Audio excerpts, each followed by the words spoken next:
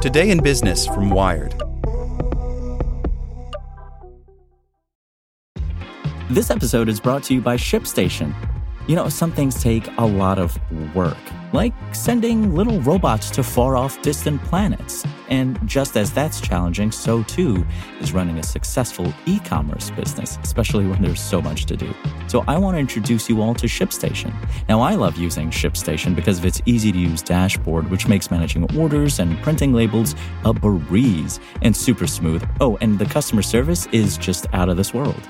It's exactly what you need to help grow your business. Sign up for your free 60-day trial at shipstation.com/technews. That's shipstation.com/technews. This episode is brought to you by Shopify. Forget the frustration of picking commerce platforms when you switch your business to Shopify, the global commerce platform that supercharges your selling wherever you sell. With Shopify, you'll harness the same intuitive features, trusted apps, and powerful analytics used by the world's leading brands. Sign up today for your $1 per month trial period at shopify.com/tech, all lowercase. That's shopify.com/tech.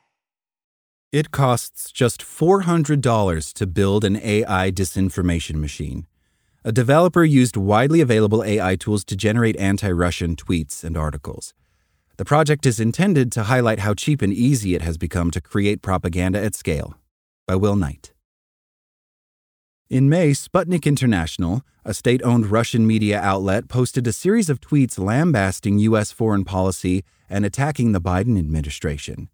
Each prompted a curt but well-crafted rebuttal from an account called CounterCloud, sometimes including a link to a relevant news or opinion article. It generated similar responses to tweets by the Russian embassy and Chinese news outlets criticizing the U.S. Russian criticism of the U.S. is far from unusual, but CounterCloud's material pushing back was.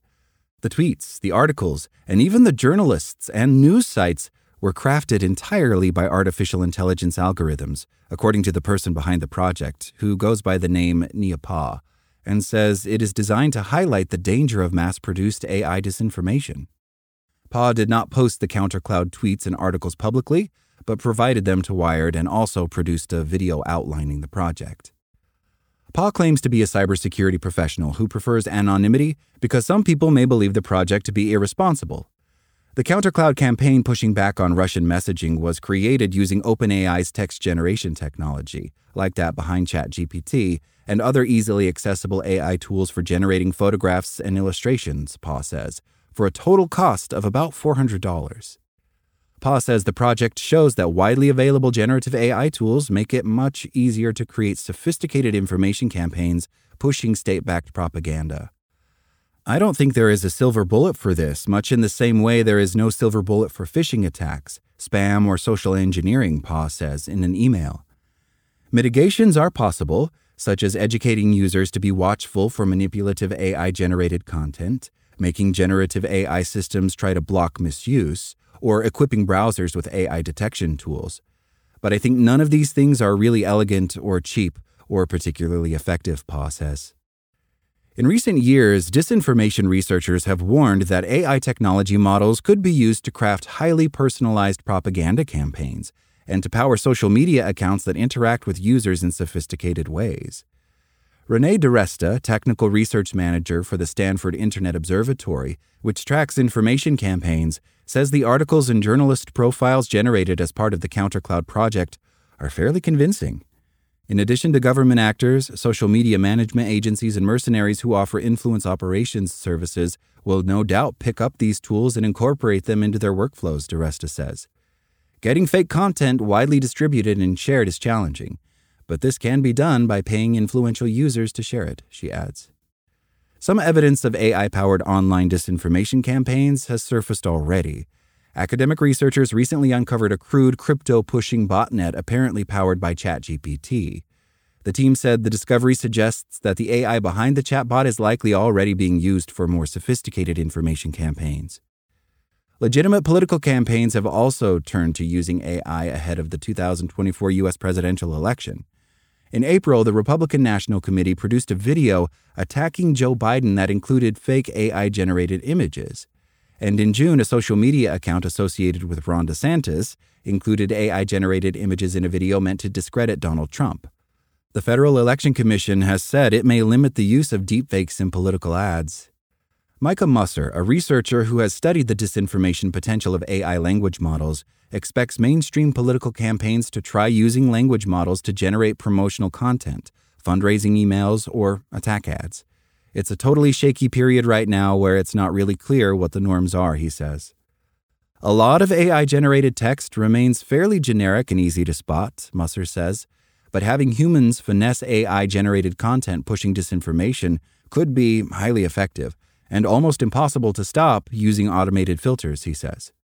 The CEO of OpenAI, Sam Altman, said in a tweet last month that he is concerned that his company's artificial intelligence could be used to create tailored automated disinformation on a massive scale. When OpenAI first made its text generation technology available via an API, it banned any political usage. However, this March, the company updated its policy to prohibit usage aimed at mass-producing messages for particular demographics. A recent Washington Post article suggests that GPT does not itself block the generation of such material. Kim Malfacini, head of product policy at OpenAI, says the company is exploring how its text generation technology is being used for political ends. People are not yet used to assuming that content they see may be AI-generated, she says. It's likely that the use of AI tools across any number of industries will only grow, and society will update to that, Malfacini says. But at the moment, I think folks are still in the process of updating. Since a host of similar AI tools are now widely available, including open-source models that can be built on with fewer restrictions, voters should get wise to the use of AI in politics sooner rather than later. Thanks for listening to Wired. I'm Zeke Robison, and for more stories just like this one, visit us at wired.com. Like what you learned? Subscribe everywhere you listen to podcasts and get more business news at wired.com/business. Want to learn how you can make smarter decisions with your money?